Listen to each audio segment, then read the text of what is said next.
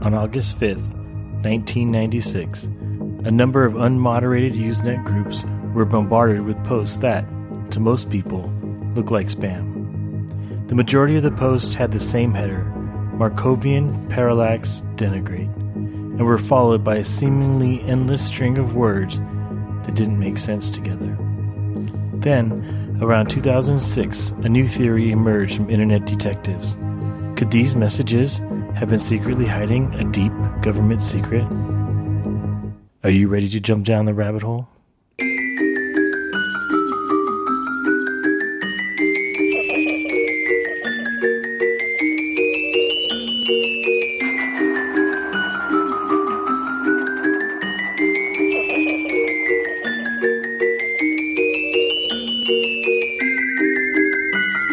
For years, people have tried to decipher what the posts meant, but have come up empty. These so-called word puzzles have confounded and frustrated all those who have searched for its meaning. On today's episode of Clouded, we try and tackle the indecipherable. We have 4 questions we will attempt to answer. Number 1. What exactly happened on August 5th, 1996? Number 2. What are some explanations? Number 3. Who is Susan Lindauer? Number 4.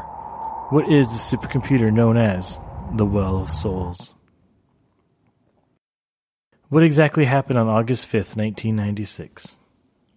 The Markovian Parallax Denigrate is considered by most to be the first internet mystery. This is mainly because it appeared online before the internet as we know of today existed. The mysterious post began appearing on what is known as Usenet. Usenet is sort of a messaging bulletin board system that was implemented in 1980 and still widely used in 1996. On August 5th, 1996, several hundred strange messages began popping up inside of different discussions across Usenet. It has become known as the Markovian Parallax Denigrate because the majority of these weird posts had it in its subject line. This was followed by a series of words that did not make sense when read as a sentence.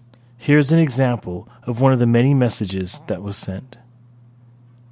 Jitterbug, McKinley, Abe, Break, Newtonian, Inferring, Caw, Update, Cohen, Air, Collaborate, Rue, Sports Writing, Rococo, Invocate, Tousle, Shadflower, Debbie, Sterling, Parthenogenes, Escritor, Adventitious, Novo, ITT, Most, Chairperson, Dwight, Herzog, Different, Pinpoint, Dunk, McKinley, Pendant, Firelight, Uranus, Episodic, Medicine, Diddy, Craggy, Flogging, Variac, Brotherhood, Web, Impromptu, File, Countenance, Inheritance, Cohesion, Refrigerated, Morphine, Napkin, Inland, Gennaro, Nameable, Yearbook, Hark.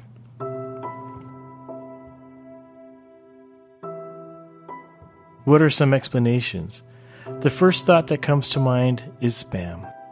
Strangely enough, the very first spamming incident in internet history occurred a couple of years prior to MPD on Usenet.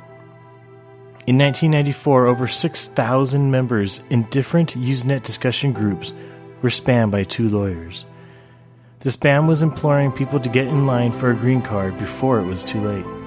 The duo spammers claimed to have made $100,000 from their spamming effort. And that's part of the reason I'm not buying the spam angle on this. Usually spam is sent in order to gain something, whether it be financial, information, or advertising. This MPD incident did none of those. Another explanation is that this might have been an early attempt at some kind of bot. More specifically, a chat bot. The reason for this is because of a probability theory called Markov chain. This is a calculating process that has been used in programming chatbots. So when people notice the Markov in Markovian, they theorize that there may be a connection. The problem I have with this explanation is there were plenty of more controlled ways to test out a chatbot. Why create this program only to unleash it to a set of people who probably were not going to interact with your program? If you're creating something like this, you want feedback on your hard work. This was not the way to do it. There is also the possibility that this was the work of an early troll, someone who found pleasure in causing a little bit of chaos. If this is true, there will never be a way to confirm it unless the perpetrator someday comes forward with some proof. That has not happened yet.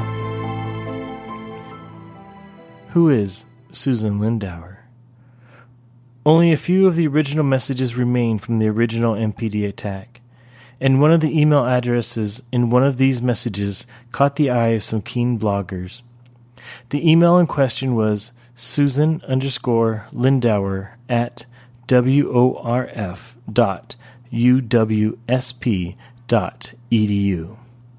And if you're a national security buff, the name Susan Lindauer will jump right off the page to you.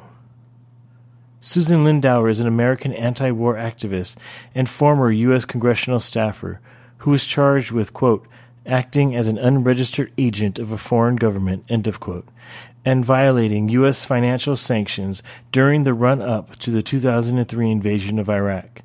Susan herself claimed to be a CIA agent. She was incarcerated in 2005 and released the next year after 2 judges ruled her mentally unfit to stand trial. The government dropped the prosecution in 2009. Thus, the conspiracy theory of MPD being a government agent was born. And the conspiracy flourished online and grew rapidly.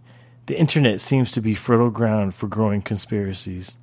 But this conspiracy was put to rest in a 2012 article on thedaily.com written by journalist Kevin Morris. In this article, Kevin goes through the history of MPD and dives deep into the mystery of Susan. Near the end of the article, he simply points out that there was a Susan Lindauer who had graduated from the University of Wisconsin at Stevens Point, or UWSP, in 1994. So the email address found by those bloggers, Susan_Lindauer at worf.uwsp.edu, was actually the email address that belonged to the student at UWSP. What is the supercomputer known as the Well of Souls?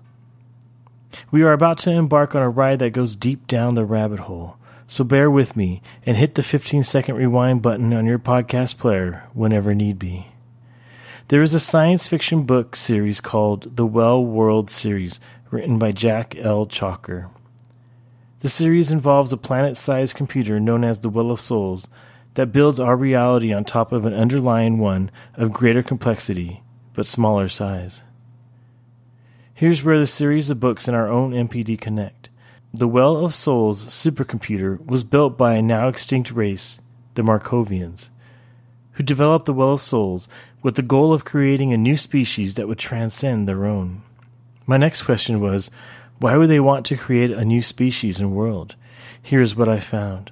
The Markovians achieved the zenith of technological advance, to the point that they had material wealth limited only by their imaginations. They quickly grew bored with material utopia and decided that in their development they had gone down the wrong path.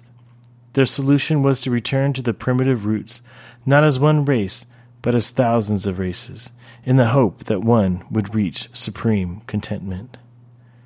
This lends itself to the theory in our real world where you are listening to this podcast that we are currently living in a computer simulation. There are some compelling reasons why this might be true. We won't go in depth here on the podcast about this idea, but I do highly suggest you do some research on your own. This then made me want to look up the definition of the word parallax and denigrate. The definition of parallax is, quote, the effect whereby the position or direction of an object appears to differ when viewed from different positions.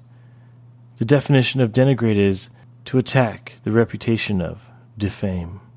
When I put all three together, it made me think, what if there was a glitch in the sim software we are currently living in? What if the AI tried to communicate with us, but we, as humans, can't understand it? Would we see the truth of what we are and where we are if we changed our position or view? Would we then like what we saw, or would we disparage it by saying it wasn't our truth? For more information and to get some links to articles, pictures, and videos regarding this story, please visit cloudedmysteries.com. Follow us on Twitter and Instagram at Clouded Podcasts and like our Facebook page. Lastly, please give us a review wherever you listen to podcasts. It really does help get this show in front of more listeners. My name is Victor, and this has been another episode of Clouded, where internet meets mystery.